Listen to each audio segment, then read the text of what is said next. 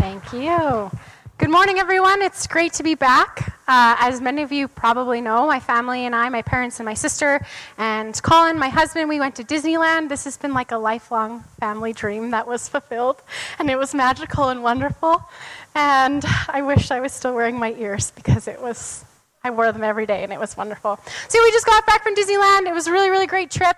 And now we're on the third week of Advent. And so Advent is this time of preparing, of getting ready. And on the first Sunday of Advent, a few weeks ago, I asked the kids, okay, do we know what Advent is? And they're all like, yeah, it's the countdown to Christmas. And you could probably get that answer from any kid, whether they go to church or not, because we have Advent calendars, right? So it's this countdown to Christmas, and they were all sharing the different Advent calendars that they got, and they were so excited to be opening them for the next 24 days, and they're like, what calendar do you have? And I didn't have one, but I said if I did, I wish that I had this David's Tea Advent calendar, which I think would be amazing, just in case anyone was wondering. Just putting it out there, just a public statement. I think it's really, really cool, and it may seem kind of like childish or oversimplified or like losing the meaning of Christmas by having these Advent calendars. But if you think about it, children, whether they go to church or not, know at the very least that Advent has something to do with leading up to Christmas, something to do with getting ready for Christmas. So what Christmas means might be different from house to house, but it's a pretty good start. I think it's pretty cool that people even know the word Advent. That's like them knowing Passover or Pentecost and having a hot clue what that word even means, right? That's what Advent is, and people know this word. So we know in the church that it's a time of preparing for celebrating what happened 2,000 years ago and the second coming of Jesus, which we're waiting for. But even with all of that, Advent is a time to just get pumped for Christmas. Get pumped for Christmas. So we're going to do it. We're going to get pumped for Christmas. We're going to anticipate that day in 11 more sleeps. I think I got that right. Is that right? Does anyone know? I guess the junior highs are gone. They probably would have been the crowd to know, right? I think it's in 11 more sleeps.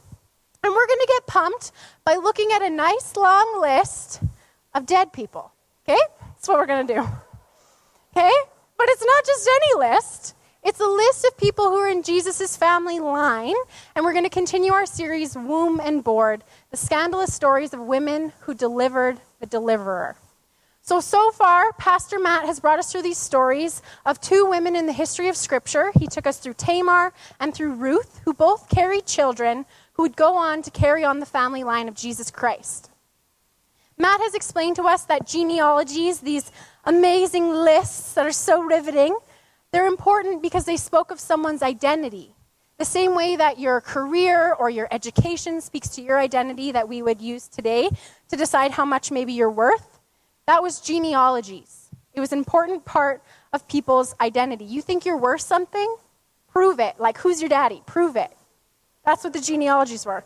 So this genealogy tells a story. I asked Colin this morning if that was an inappropriate saying or not, but we decided it was okay. I couldn't decide. Anyways.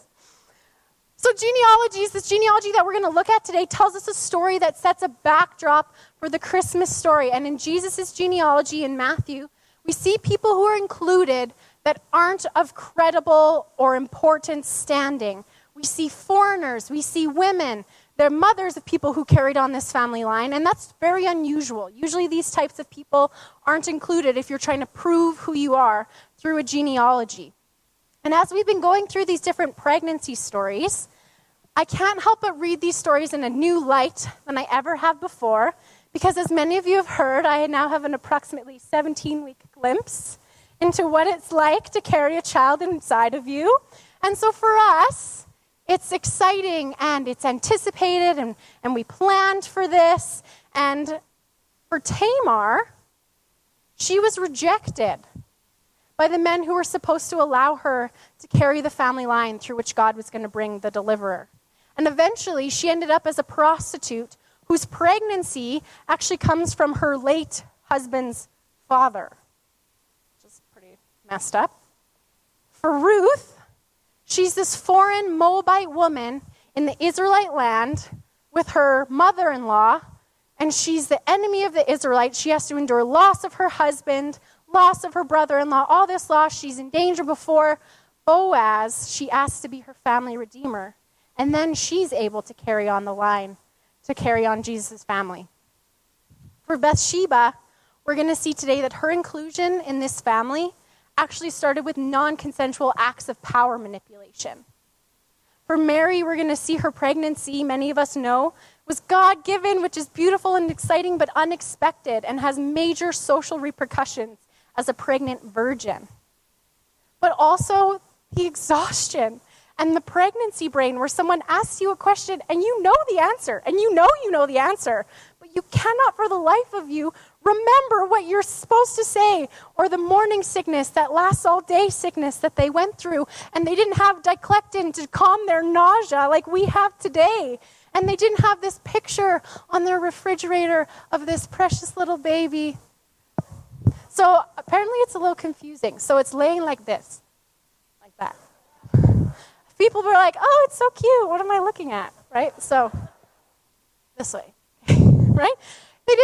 Mary didn't have, Tamar didn't have, Rahab didn't have this picture on their refrigerator. This is the second picture I've got. I'm going to get another picture in a few weeks. You already get at least 3 of these pictures during your pregnancy. And pregnancy is a gift, and it's beautiful, but it can be really, really hard sometimes.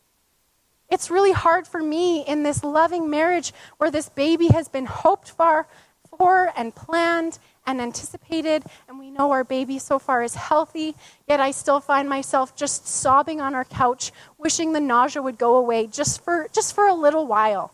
Just for a little while. And so my husband reminds us of the wonderful miracle that's causing this mental, emotional, digestive disaster inside of my body and roller coaster, and he puts that sickness into perspective with the life and the family that we've longed for, that many people long for and don't always get. So I feel guilty for not loving every second of this amazing pregnancy. But sometimes this gift is really, really hard. These women were all in really difficult situations, and they were pregnant on top of that. I like to think maybe at least Mary had like an easy pregnancy because the baby was Jesus and all. Maybe God gave her a break and she was one of those that was like, I love being pregnant. I don't know what that's like, but maybe I feel like maybe she got to be one of those people. Maybe God gave her a break, but Jesus was a full human flesh baby, so maybe not. It's a question I want to ask her one day. So these women were given the role of carrying human life into this world, which is an incredible, challenging, beautiful gift, and not in the way that any of them would have planned to be given that gift. And God used and multiplied that gift beyond their lifetime. So that brings us to a riveting list in Matthew 1.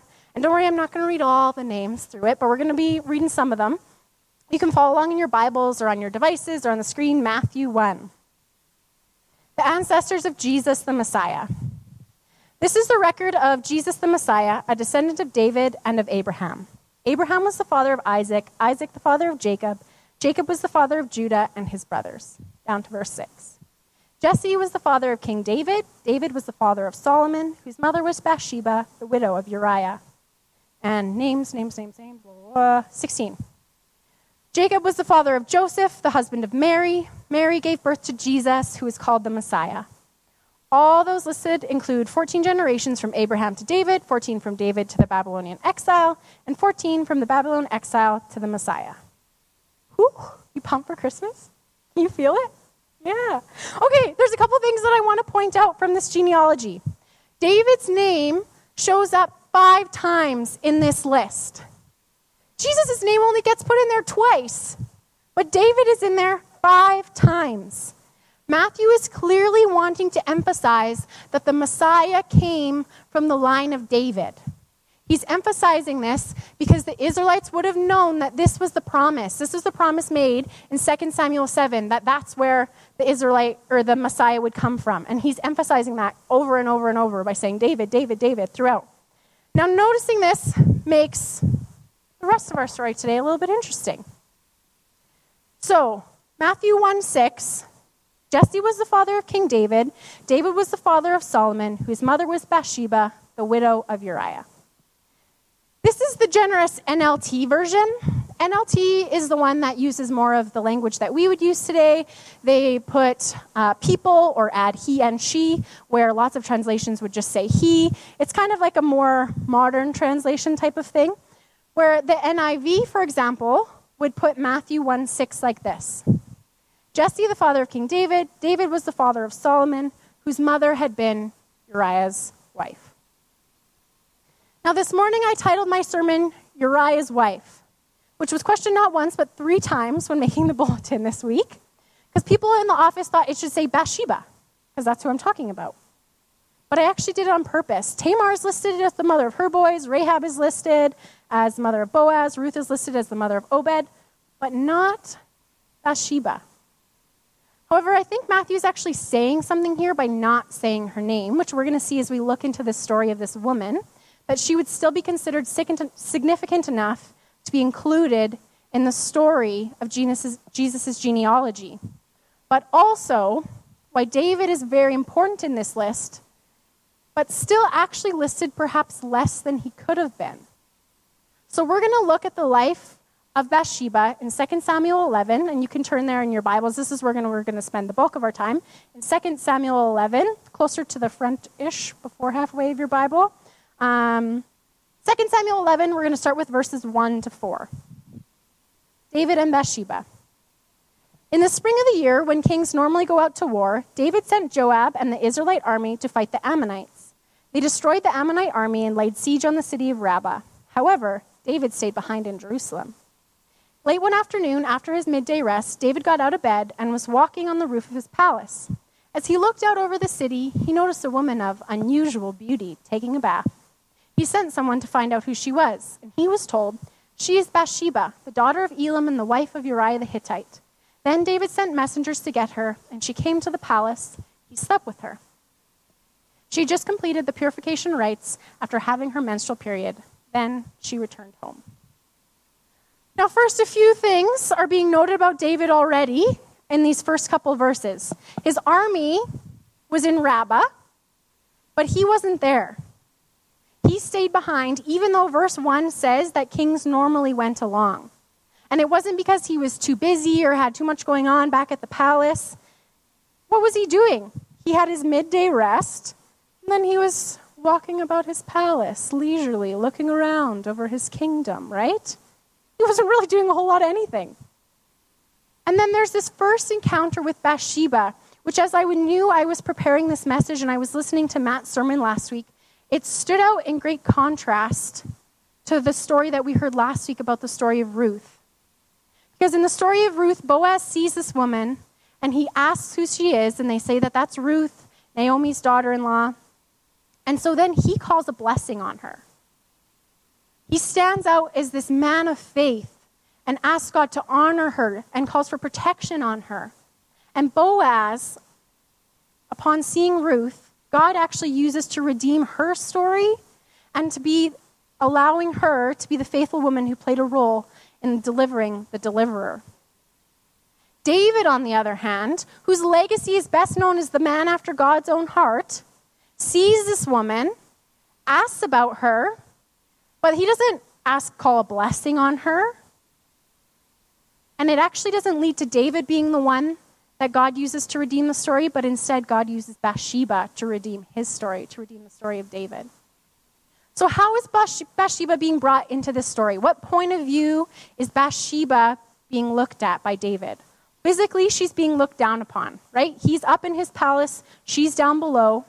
But also, symbolically, she's being looked down upon because she is identified by the men in her life, by who she belongs to.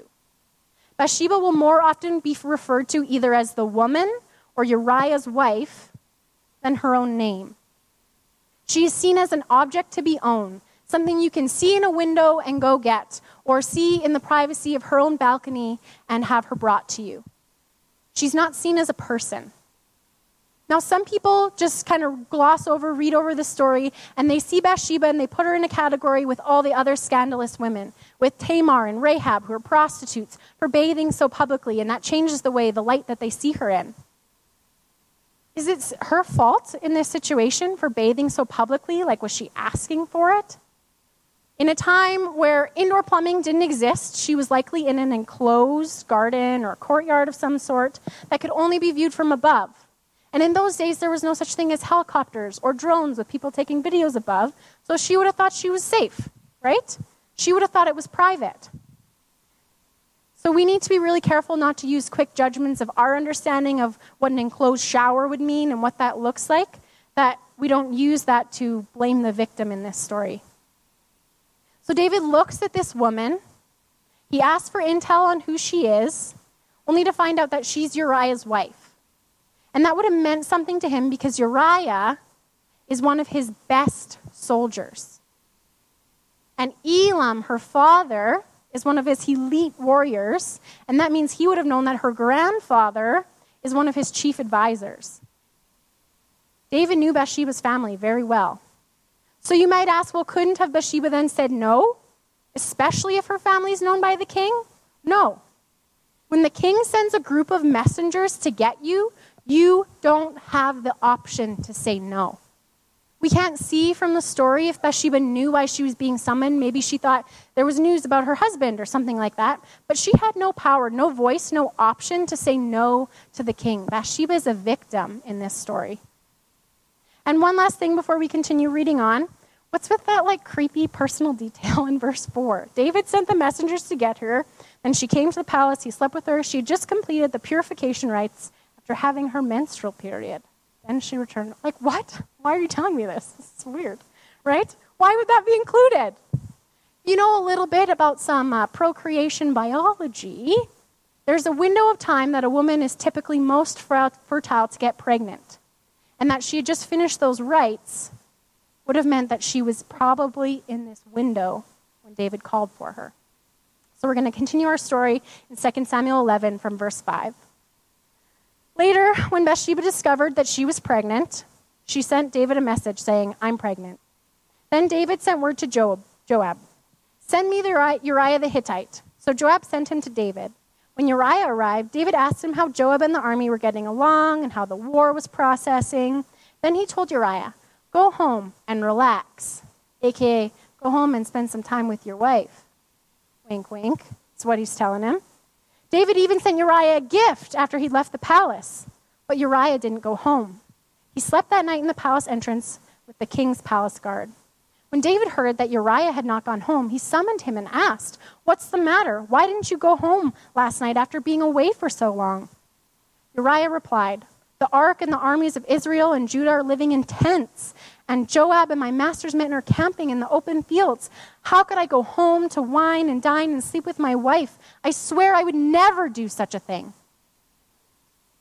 The story's progressed quite quickly, and David knows exactly what he's done. He saw her, he sent for her, he took her, he laid with her, she went home, she was pregnant, and her husband can't possibly be the father because he won't go home.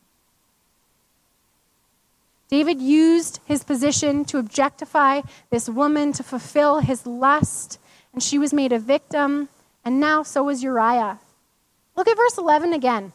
Uriah replied, "The ark and the armies of Israel and Judah are living in tents. Joab and my master's men are camping in the open fields. How could I go home to wine and dine and sleep with my wife? I swear I would never do such a thing." Uriah is obviously a good man. He cared about his people. He cares about Yahweh, whose ark was in a tent. He cares about the men who are still out in battle. He's selfless. And when David tries to plan this elaborate cover-up to construct a timeline where Uriah could be the father of this baby, it doesn't work. So David tries again. He even tries getting him drunk, and even drunk Uriah is still faithful and won't leave his soldiers. David's men were in the middle of battle, and he's just living with leisure. And yet Uriah, who's being greatly urged by the king to do the same, refused. He stayed with his men. The story is carefully recorded to point out that Uriah the Hittite, aka someone who's not an Israelite, was standing in contrast to King David, from whom the great Messiah would come. It was not God's chosen Israelite leader, but a foreigner who held himself with honor and dignity, Uriah, the foreigner, the Hittite, shows greater adherence to the laws of Yahweh than the king of Yahweh's chosen people. So knowing this contrast and the significance of genealogies in order to prove someone's worth and identity, perhaps the more scandalous name in this list in Matthew actually isn't Bathsheba, but it's Uriah. Because Bathsheba was a woman, yeah, but she at least had a credible family background. She was at least an Israelite. Her father was honorable even. But Uriah actually has no blood or even connection to the family line of Jesus, except through the raping and impregnating of his wife by King David.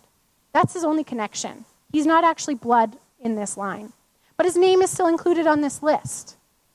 So you can call it a patriarchal system that identifies Bathsheba not by her own name, but by the men in her life. But I don't think Matthew's actually really adhering to that system either by including Uriah the Hittite.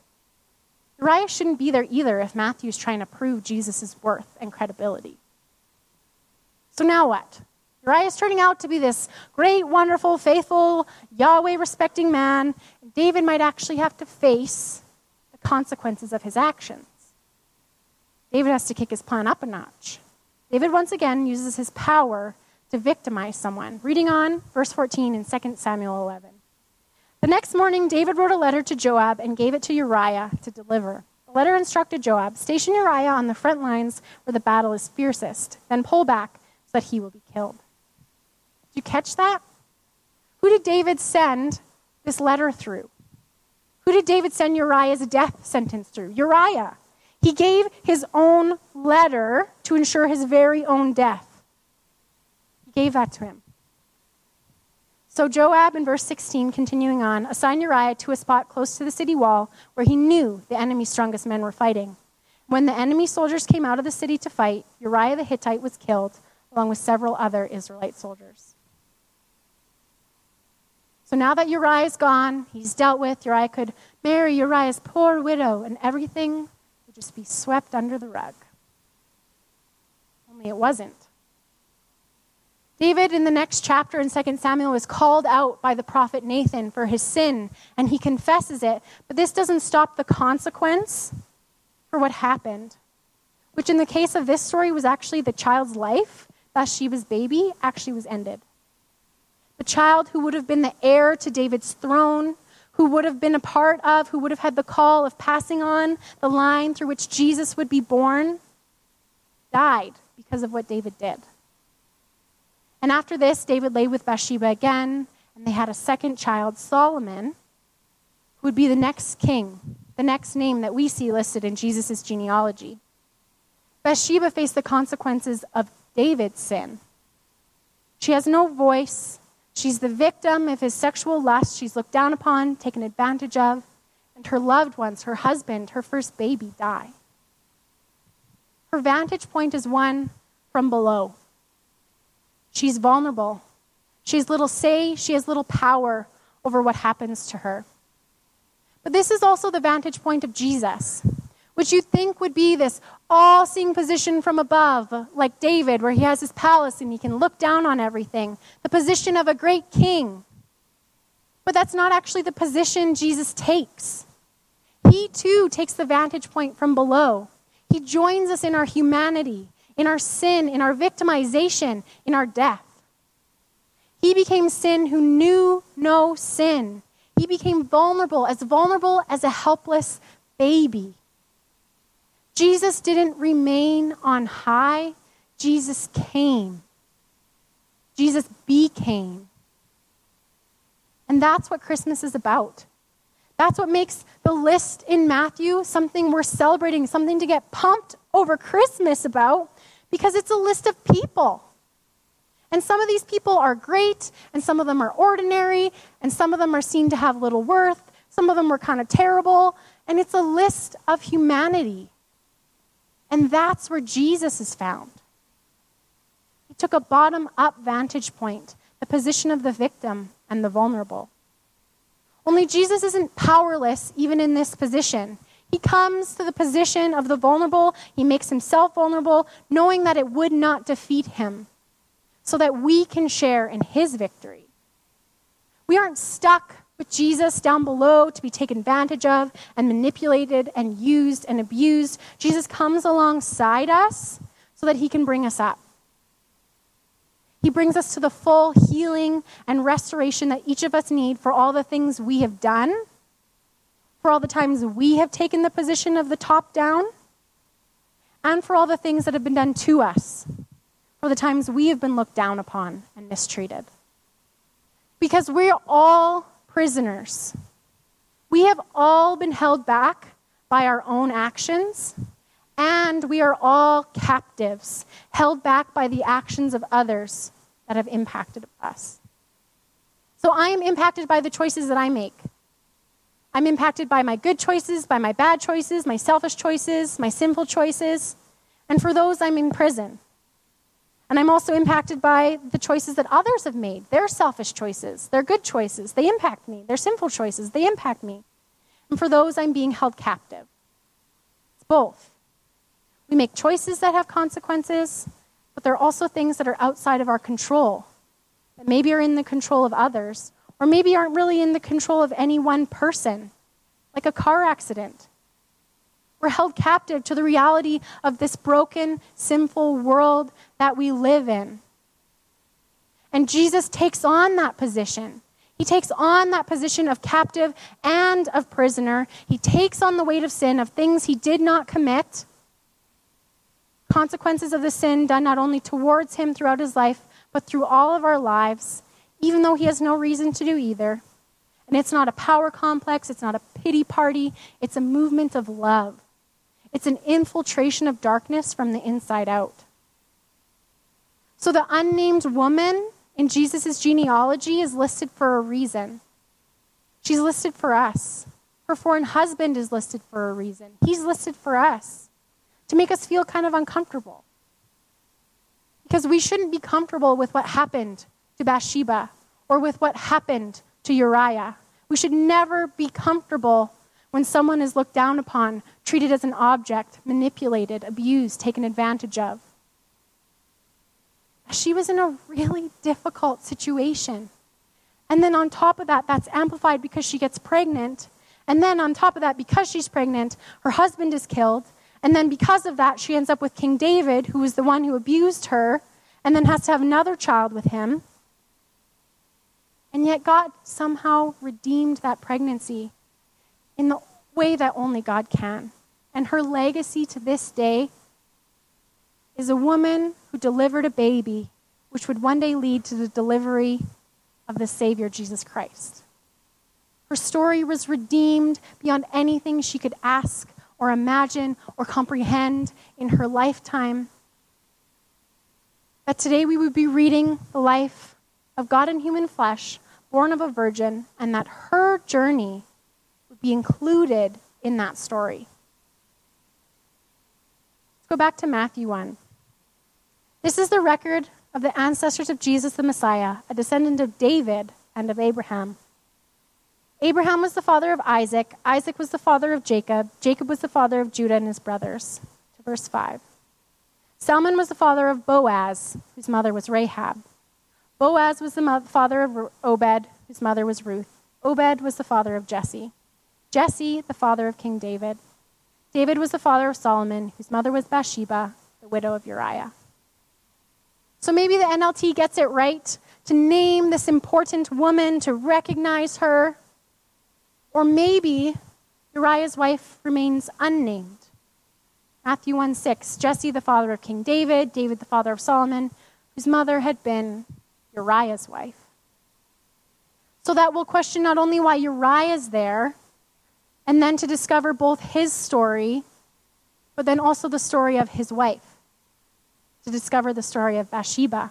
And in that discovery, we can name God's news for this world, and that name is Jesus. David's mention of 5 times, it doesn't happen without Bathsheba. But Bathsheba is not listed as David's wife. David's sin is actually kind of left plastered in this list by leaving Uriah in there. So that's what Bathsheba's name or lack of her name points to. It points to the hope in Jesus for redemption, for what we have done, and for what has been done to us, for making all things, all situations new. The inclusion of Uriah and Bathsheba, I believe, is a call to show us that all people, even the shalom breakers, even sinful people like David, can be made into shalom makers. All people, the powerful and the vulnerable, need the redemption power of Jesus, and all people can be redeemed. So remembering the name of Uriah and Bathsheba, let's get pumped for Christmas by being uncomfortable in the face of injustice and join Jesus in his redemption mission to name the unnamed, raise them up to a position where they can experience the redemption power of Jesus in their lives. We're going to sing a final song with the band, and then I'll come back up so you can stand if you're able. So looking at the side of King David, that's the position of power. What injustice is Jesus pointing out to you? Is he pointing you to? As you survey the world around you, what is he calling you to be a part of redeeming?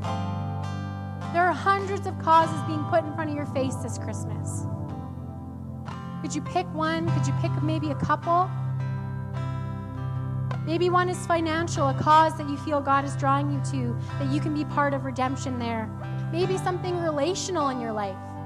Maybe there's a breakdown of relationship that maybe is heightened by this Christmas season, by a friend or a family member that maybe you've caused. Could you ask Jesus' redemption power in that? To not hold you prisoner to that, but to use your position of power to bring Jesus' redemption. And from the side of Uriah and of Bathsheba, the position of the vulnerable one, what injustice have you experienced that Jesus wants you to bring him into so he can redeem you and heal you? Prayer teams, you can come forward now. What would it look like to come to one of these people? To ask for prayer for something in your life? To take that first step to just talk about it? For me, this actually this has looked like, and I'm still working on becoming this becoming a regular part of my life, but it's looked like going to counseling, to ask and to have questions that have actually allowed me to better come to someone and ask for prayer, because I've been able to process it. I found once I've talked about it with my counselor, it's a lot easier to talk about it with other people, and that's where I personally and a lot of people in my life have found healing for the injustices that have been done to me. And you might not think there's that many, and then you go to a counselor and it turns out there are things going on in your life. So as we count down to Christmas, let's seek Jesus' redemption power in what we have done and what has been done to us. For the prisoner and the captive inside of us all to be set free so that we can be included in the family line of Jesus with all the other names that don't belong there too. I am who you say I am. I am a child of God. Yes, I am. Yes, you are. God, I thank you that in this Advent season this week you turn us to joy. And it can be hard when we are prisoners and when we are captives to feel that joy. But you seek to set us free from what we've done and what's been done to us. And so we pray you would give us a step of courage today to seek that healing, to allow you to redeem us, and that you would empower us by your Spirit to be your redemption power in the world. Just give us a glimpse, Jesus. Just speak to us of maybe even one thing. What can that look like today, this week, to see your redemption move as we look to celebrate the coming of Jesus? Let's get pumped for Christmas by seeing you move and redeem. In Jesus' name, amen.